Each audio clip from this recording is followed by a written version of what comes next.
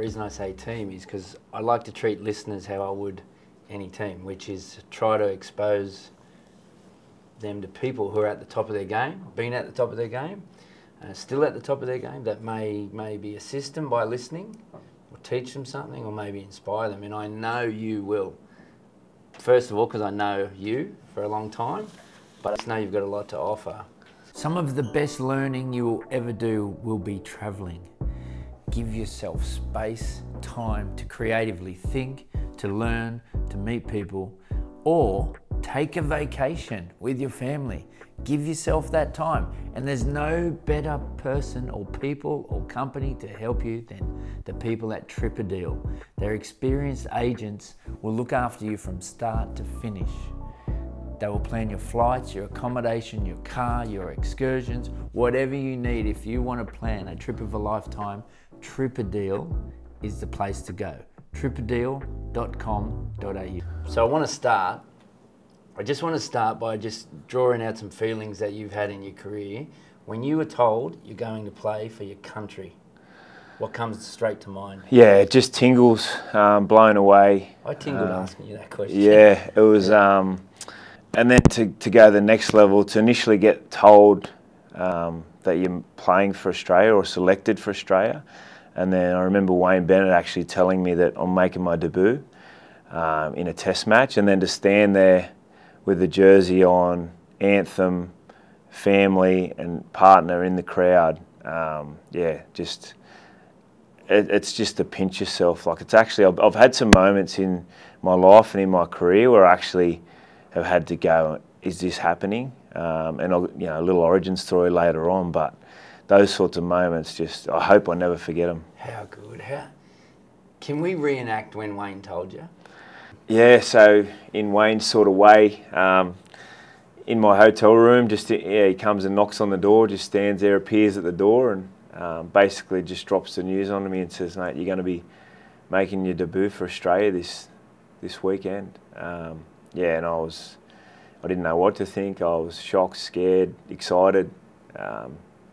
Tingles again in the body, but mainly excitement, and I guess in some ways a little bit of relief because you get picked in the squad and you go, far out, I hope I'm going to play a game, Yeah.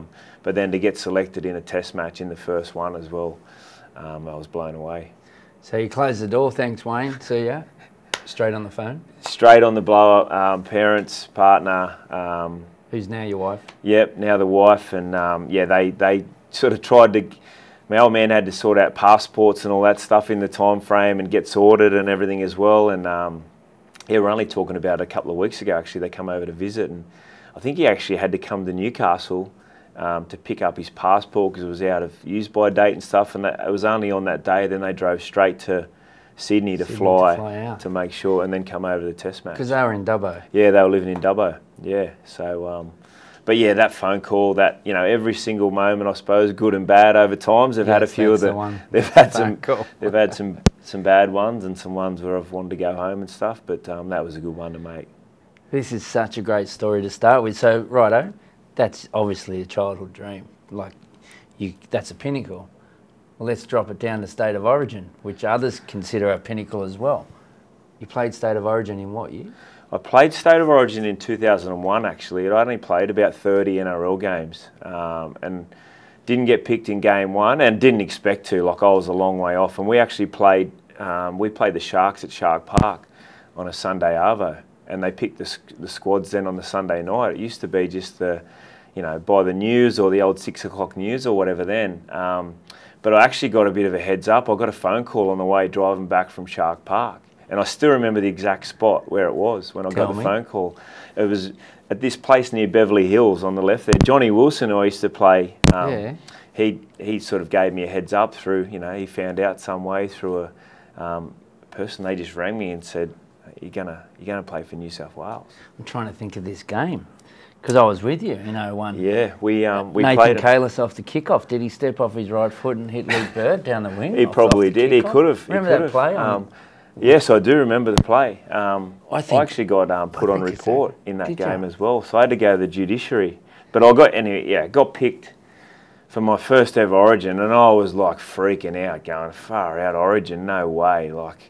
as I said, I was still trying to comprehend that I'd actually played NRL, let alone getting picked for New South Wales. Game 2. Same phone call to mum and dad?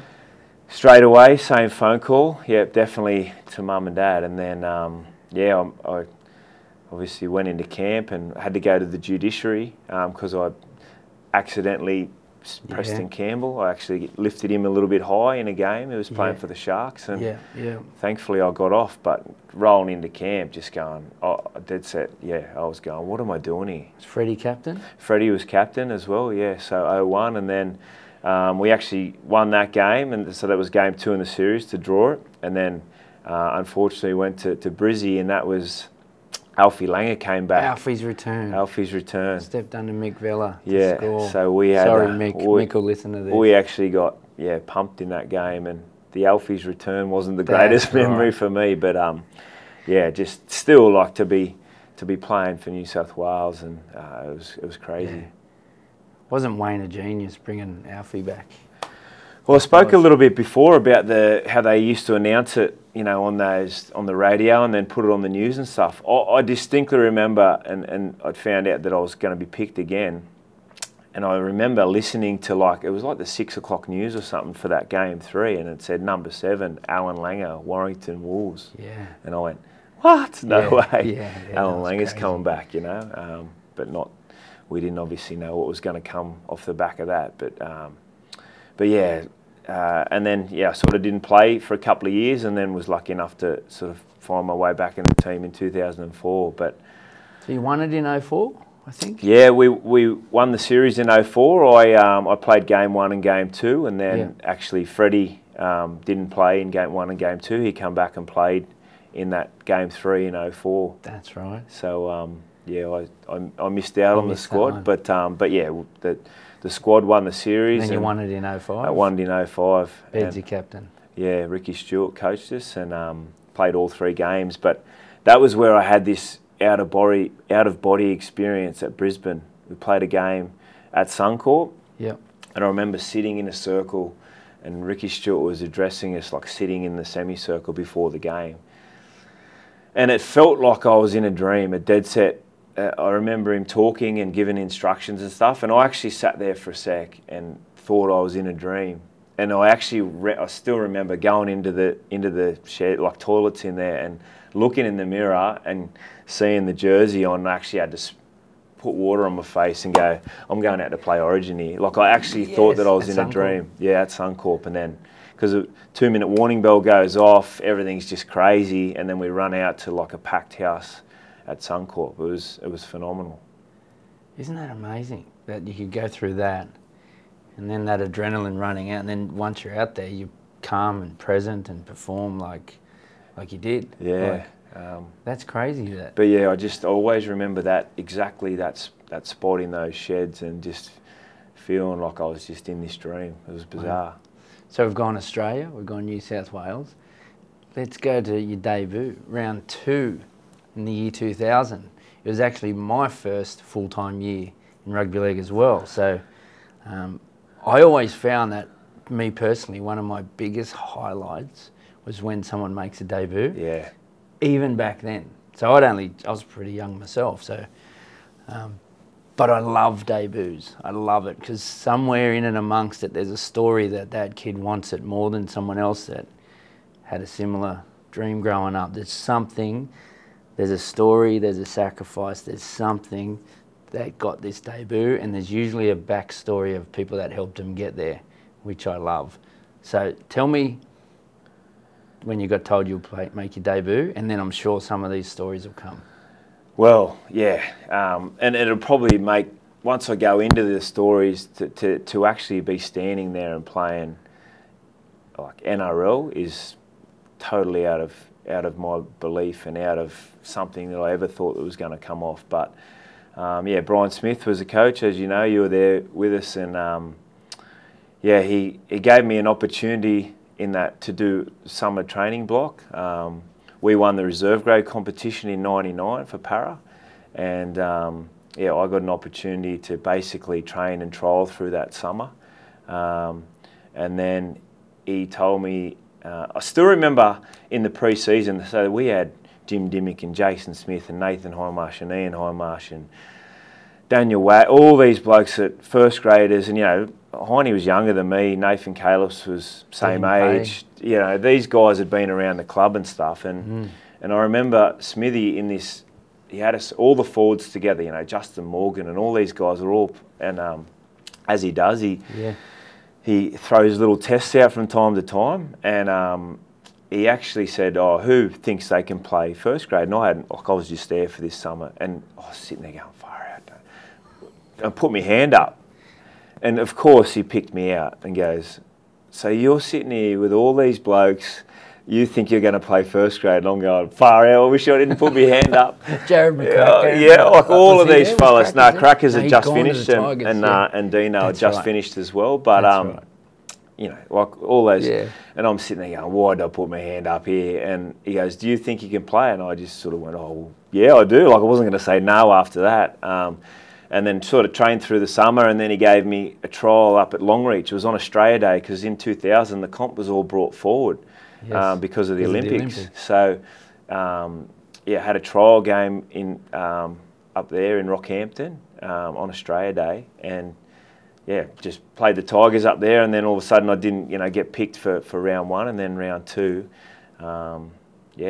I'm working at Parramatta Leagues at the time because I was working in the cellar, bits and pieces and stuff as well, and still training. And he said, "You're going to make your debut at Para Stadium against the Broncos." And that Broncos team, they ended up winning the comp that year. It was unlimited interchange, and they had, Tallis and Thorne and Sivanasiva, Webke, Lockyer, Sailor, Lottie Takiri. Like it was ridiculous. And they ended up getting us in the prelim final. Yeah, they did. Same team. They did. Yeah. And but to sit there and make my debut, but you asked the question about the stories in the lead up. So I could talk about this for a long time because I was playing a few years before in Dubbo. I'd never made the Group 11 Dubbo rep side. I still had not made, didn't make possibles, probables. Had never made sort of the rep team, and then I went for this open trial at the Parramatta under 20s. And they said, "We'll come back for another trial the next week." And then they said, "We're going to sign you on a 1-year deal for the Para under 20s." And I'm like, far out. Johnny Colk ended up being our coach of the under 20s. And I played a few games. I was in and out of the starting side, on the bench. Didn't play semis, sort of got dropped. And then it was under 20s. And the next year they changed it to under 19s. So I was too old for 19s. And then you had to try and make the Reggie's squad. So, as you know better than anyone, that the top 25, 30 guys, and then there was the next tier of guys, 15 or so, and then there was about 10 of us were training in that part-time squad. So I was a long way down the list. If you didn't make the reserve grade side, you go back and play local footy for Kellyville. So I was playing for the 98. I was playing for the Kellyville Bushrangers, with a heap of boys, that sort of were local fellas, and we'd all come from everywhere. But anyway, in this particular season, I'd done my knee in. I'd rode off my car running late. I was a landscaper running late to work. But everything that could go wrong went wrong in that year. And then right towards the end, I'd just written off my car, and our house got broken into, and they stole all our gear. So I remember, talk about these phone calls to the parents. I actually rang mum and dad and said, "Look, I'm out. I'm done. I've given it 2 years.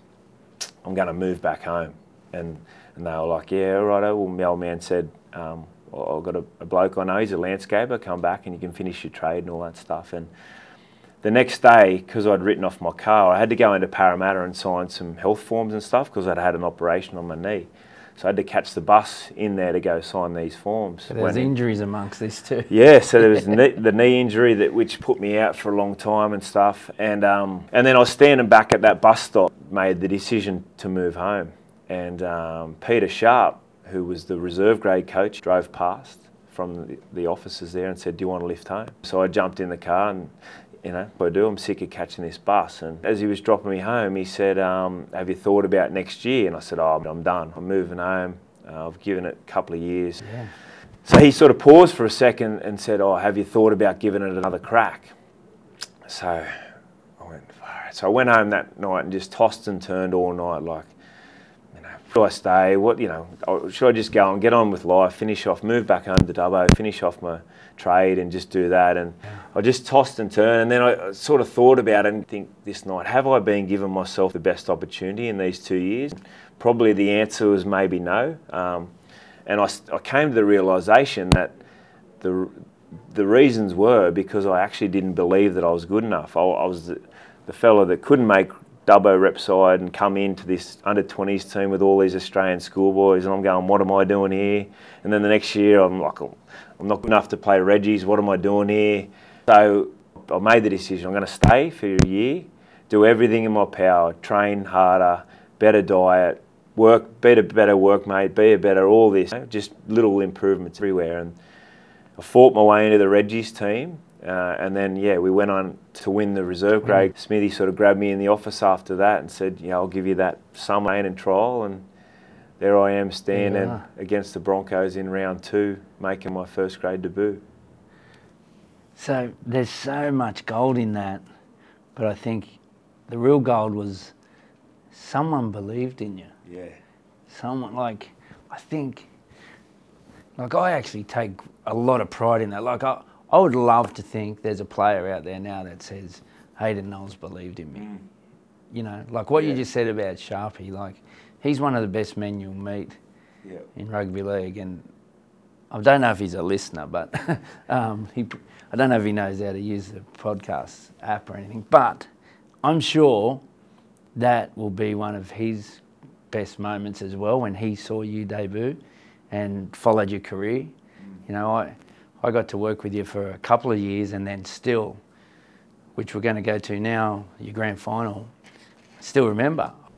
I'd worked with you for a couple of years, and it was unfortunate that the club we were at had to let players go, and none of the staff, I remember, wanted you to go. None of your best mates, Kalis, Hindy, all those, no one wanted you to leave, but it was still, you take a lot of pride watching your career from then on. But the grand final, I was in a pub in Switzerland.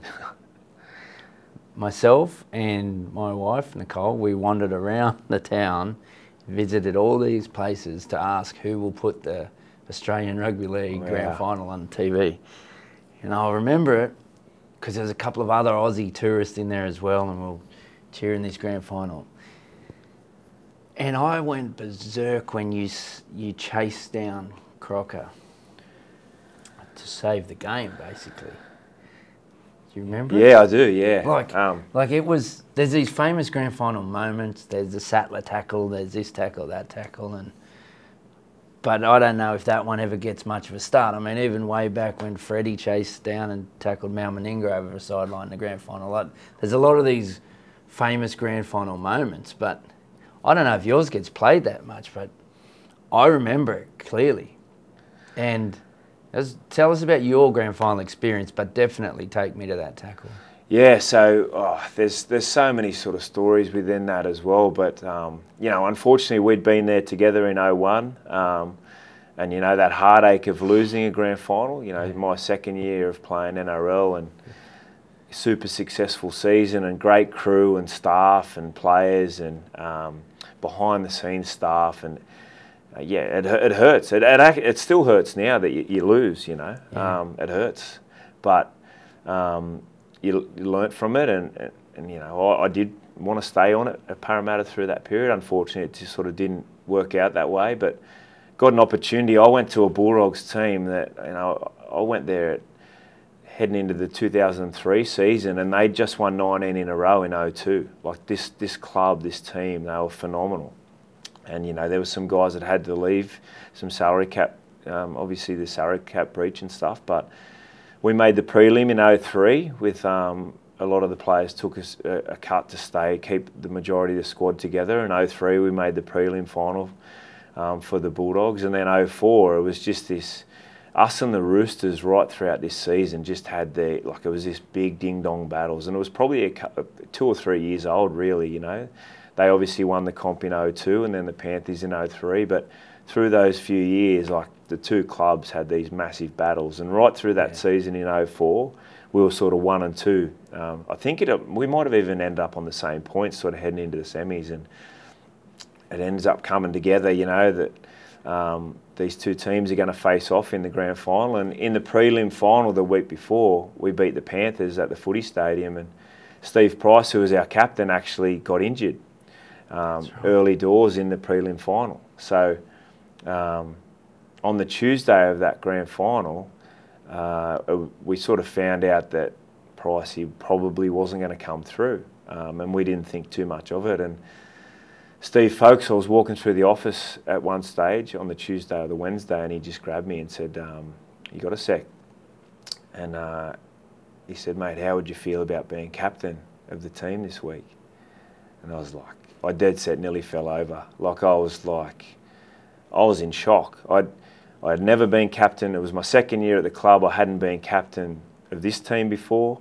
Actually, I hadn't been a captain of an NRL team, obviously, before. The last time I was captain was St John's Open's school team. We got pumped in all 3 games. So I don't know if he knew my record heading into that grand final, but he saw something in you, mate. But then all of a sudden I'm standing there. It's Brad Fittler's last ever game in NRL, Huge, and he's the opposition captain. And they're doing the coin toss, and I'm standing there freaking out again. And obviously got to lead the boys out on the day, and I was just the fill-in captain. But yeah, it was a tight game and sort of end to end, and they had us under the pump right through the second half. We sort of scored a couple of tries to get in front, and but then I just still remember that they had all these little plays, inside balls off Fittler, and they kept bombarding us, and we just sort of kept repelling them. And I actually haven't still watched the whole game, but I've seen snippets of it. I've been meaning to sort of sit down and catch the game at some stage, but just play it with your kids. Yeah, well, that's what. Come on, kids, sit down. But I haven't watched the full game yet. But yeah, I've been fortunate enough to sort of see the last 10 seconds a few times, and or the last 30 seconds. So what was the score when you... It was 16-13. We were up with sort of. I think there was. I don't know. If this was a game-saving, I'm not exaggerating. My memory was it was huge. It was the game-saving tackle. Well, right? Luke Patton, who was our fullback, he assures me that he would have folded him and done it anyway. But so there was probably another line of defence. But I guess, yeah, to every single person that plays sport in a team sport, yeah, we spoke about representing your country and playing Origin, and don't get me wrong, they are unbelievable things, and they're those individual honours, and it's more your family and stuff. But as you know, being involved in to win that premiership, to that the moment when that siren goes, the whistle blows, and you've won the comp, it's like the work that those pre-seasons. Like, I'd only been there, as I said, it was my second pre-season, and I honestly thought I'd trained hard before that, but far out. Some of the dark places we went to in those training sessions, and then to enjoy that moment, and eventually back with all those close family and friends. But it's all those the players, the staff, the whole squad that you train with and do all that, and that moment that I just felt just a rush through my whole body as soon as it happened. It was just it was a crazy experience. You know what I wouldn't mind doing is talking about some coaches, because there's a lot of listeners of this podcast that are coaches or teachers or trainers and athletes are listening. But I wouldn't mind going there because, we've already talked there about a critical Peter Sharp moment that I'm sure people have now been inspired. That's all some kids need sometimes, is someone to believe in them. But you just mentioned Steve Folkes' name, who I've never been privileged enough to work with, but I've never heard anything but good stories about this guy. Let's talk about a few coaches and their influences on you and their characteristics that would help a listener. Yeah. Oh, look, I've been that lucky, from Brian Smith to Steve Folkes to Phil Gould to Wayne Bennett to Craig Bellamy. It's crazy that Laurie Daly, Ricky Stewart. I was lucky enough to have these guys as coaches. A few that really stick out for me, I guess, and these are big impact moments in my life. It was Brian Smith to see that and give me that opportunity to play NRL, and I don't think he gets enough credit for the coach that he was and that he is.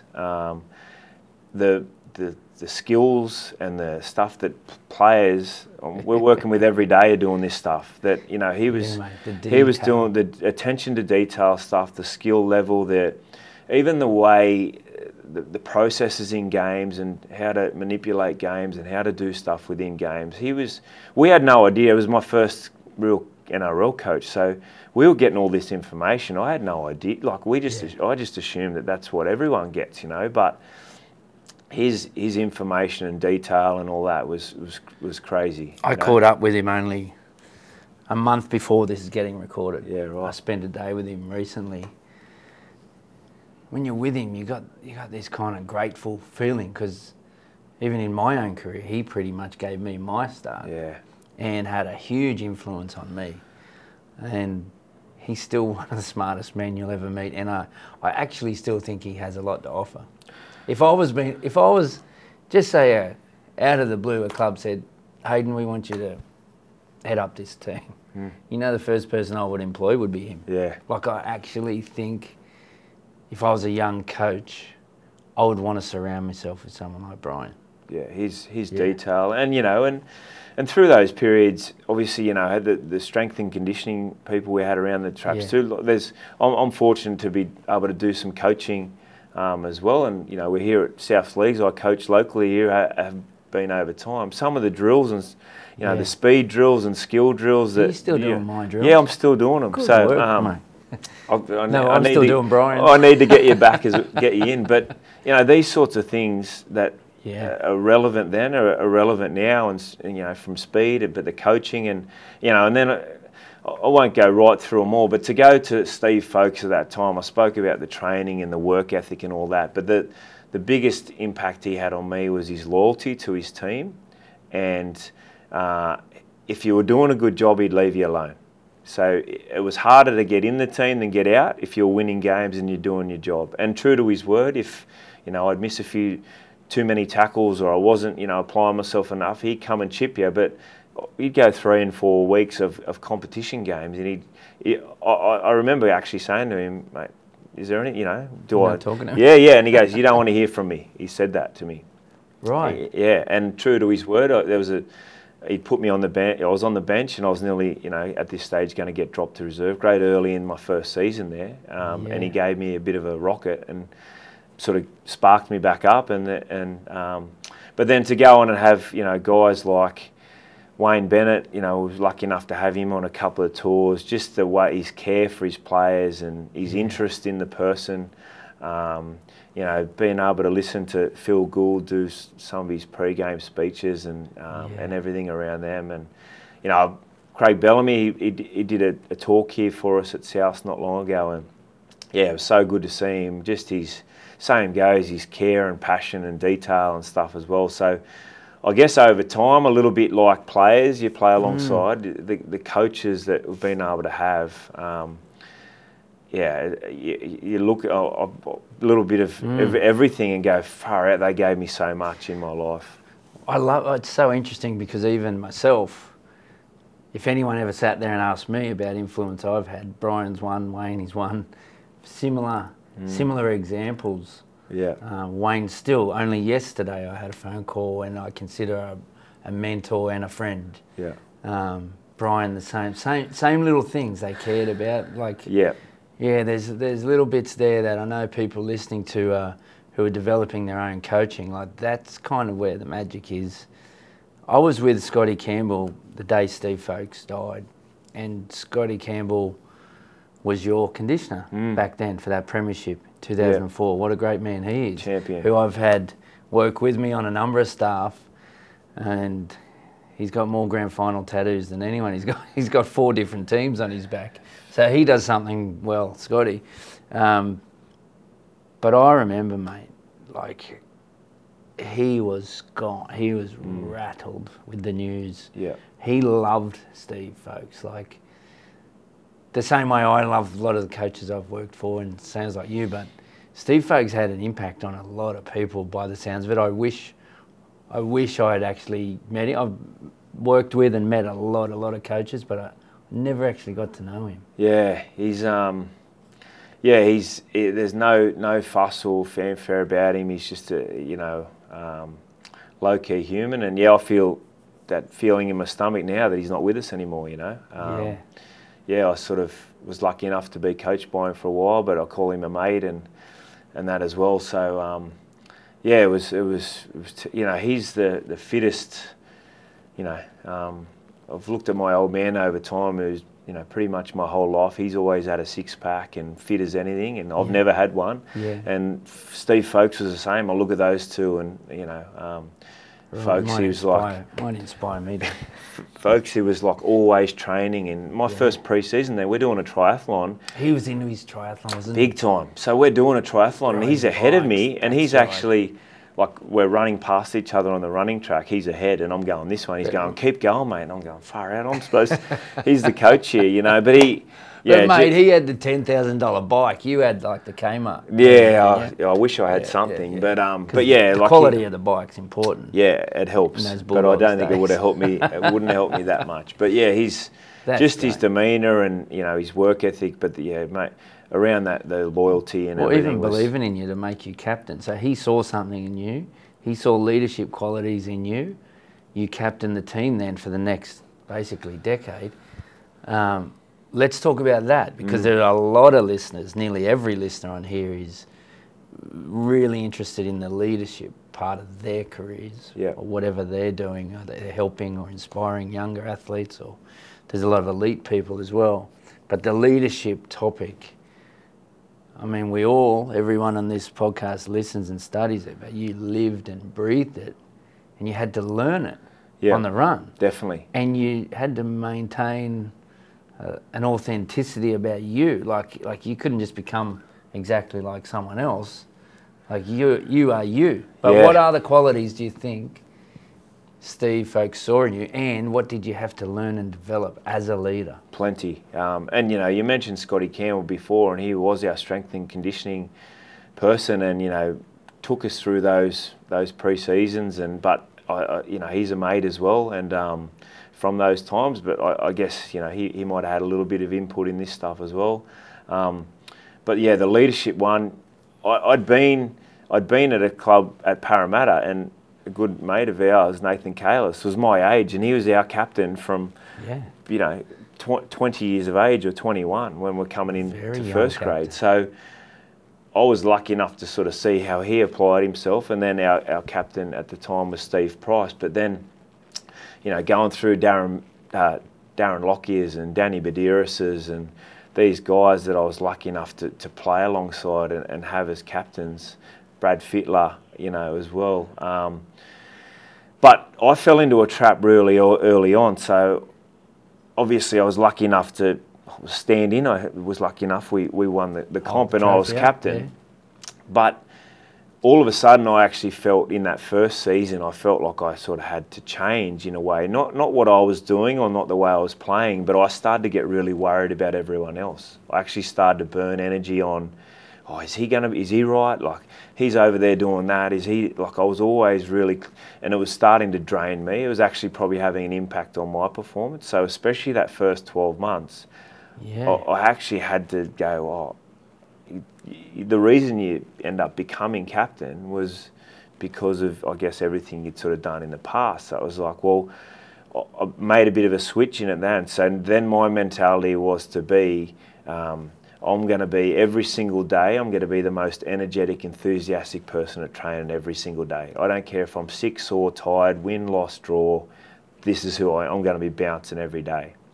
And that's challenging sometimes, you know, when you're losing. And we went through some real rough patches, and probably the toughest period in my career was 2008 when we finished last, and some other challenges with that as well. But after a little bit, I started to then think about, well, Nathan Kalis, he was an actions man, you know, he spoke as well, he was actions, you know. Darren Lockyer, who was lucky enough to play alongside, like, he'd hardly say anything until we'd just run out, but he'd come up with a big play in a game.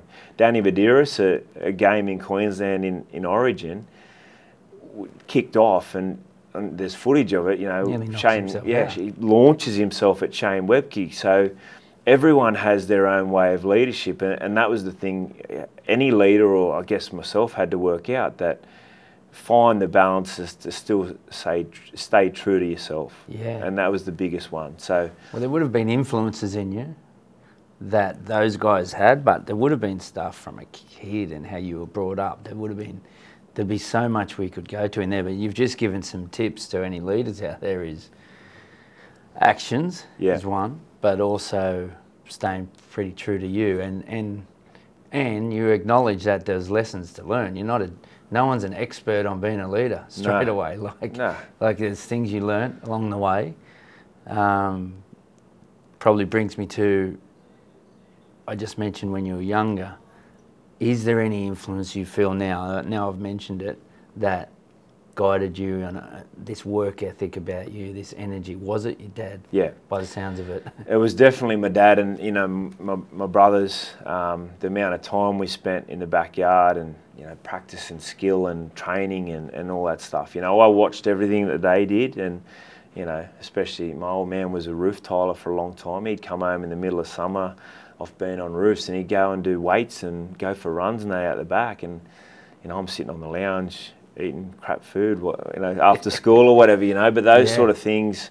And then the older you get and seeing, watching the family and the way they trained and the way they did stuff. And eventually I got there. I went off on a little bit of probably made some poor choices in lack of training and diet and stuff for a period. I'm talking in my teens and stuff. But yeah, once I sort of found that later on, that's the way I live now. I've got 4 kids myself, and obviously they play sport every day, but obviously want to try and be a bit of a role model for them. But through that, the leadership stuff, same goes, I guess, with the coaching. For those that want to be a coach, not going, I'm going to be like this person, I'm going to implement what they do, because you might have a different cattle in your team, but if you can take little bits and pieces and still stay true to yourself, is the most important one. But you obviously want to try and have an impact on people too in whatever way you can.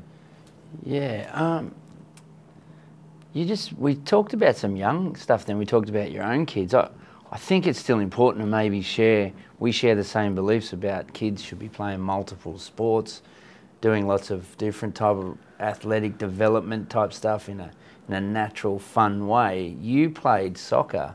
The Europeans call it football. You played soccer until you were 13. You didn't even play rugby league. No, I didn't play any competitive rugby league until pretty much 13s, 14s. I played soccer, I played basketball.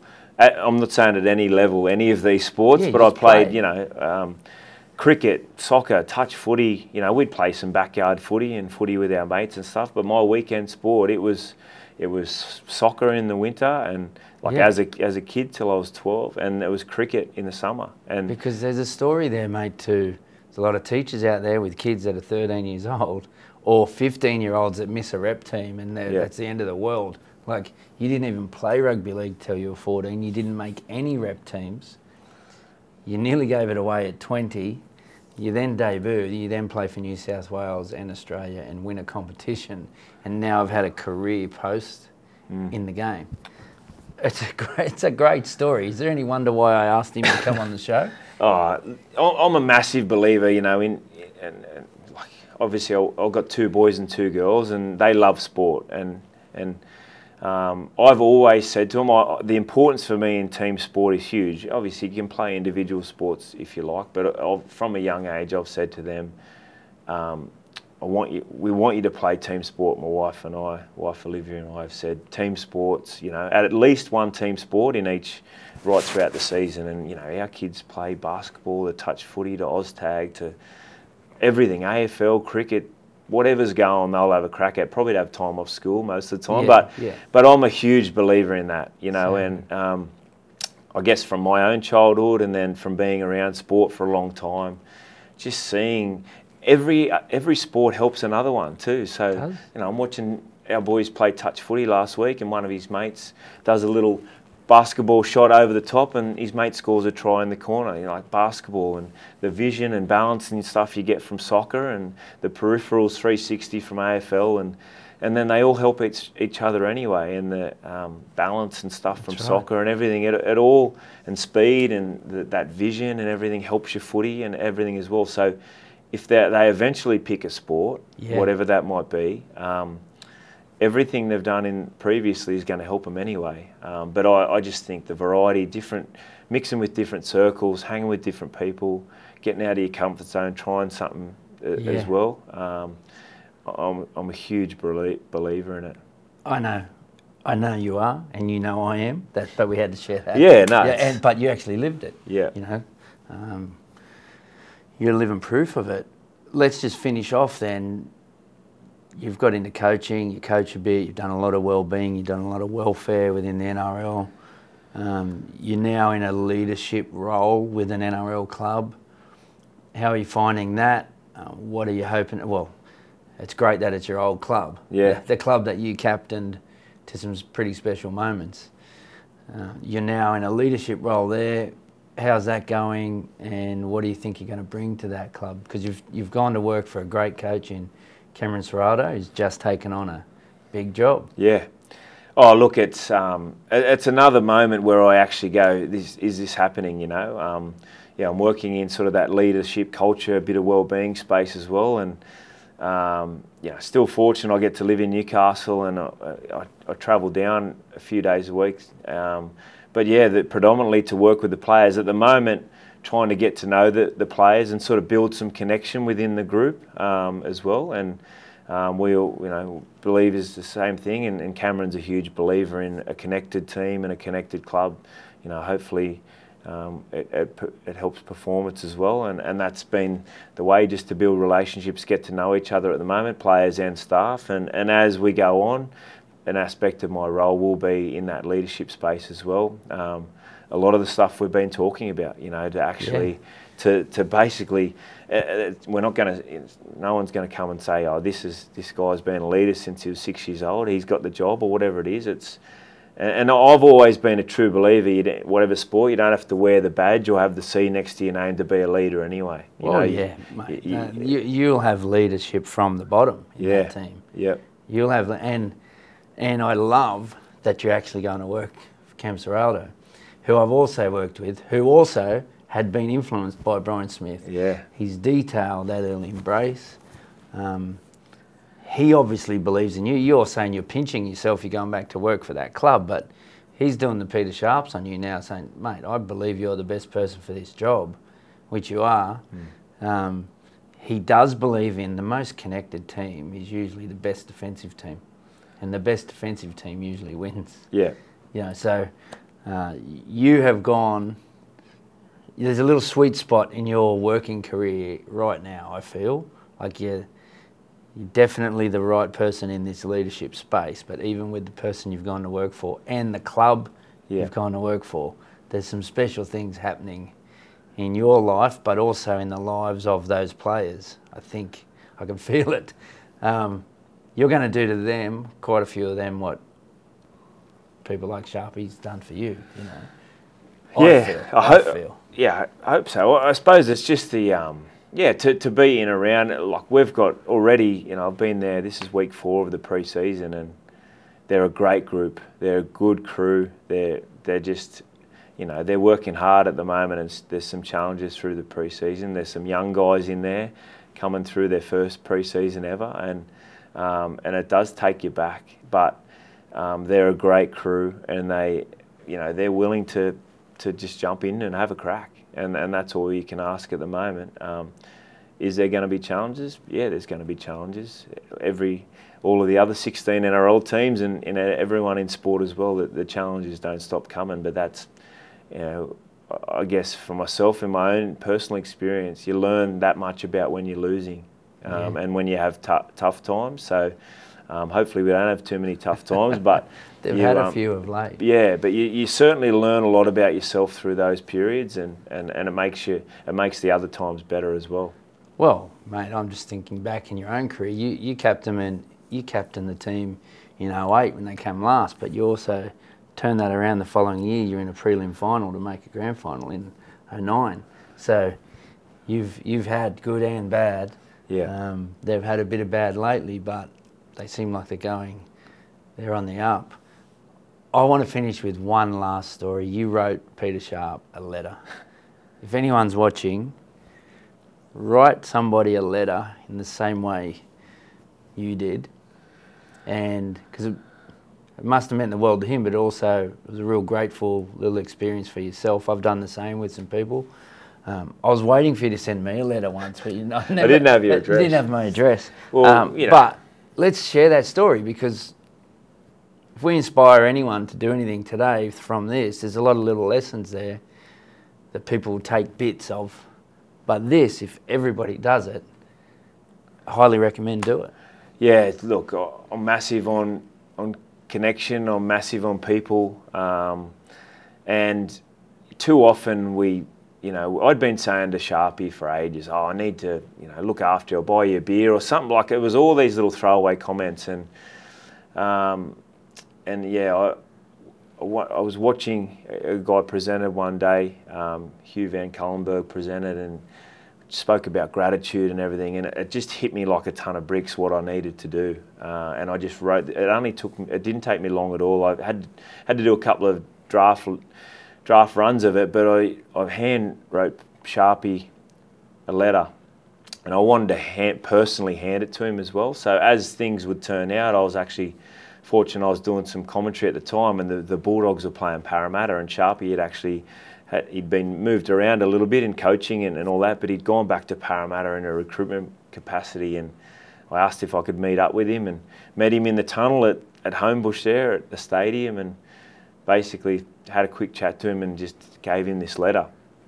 And I just wanted to say, I don't know if he realised how much of an impact he did on all that belief and what it did for me at that time.